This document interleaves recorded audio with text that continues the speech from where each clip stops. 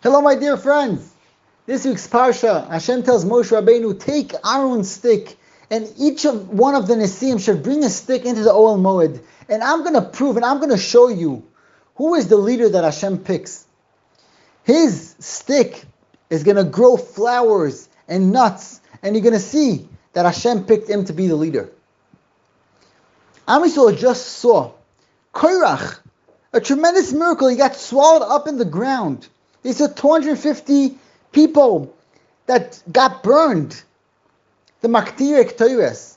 They need to prove through the stick, through the flowers, to see who is the leader. They don't know who is the leader that Hashem picked. The Torah is teaching us a tremendous lesson. If you want to pass on a message to your spouse, to your children, you want to prove them the right way, you could come strongly and show them that they're wrong.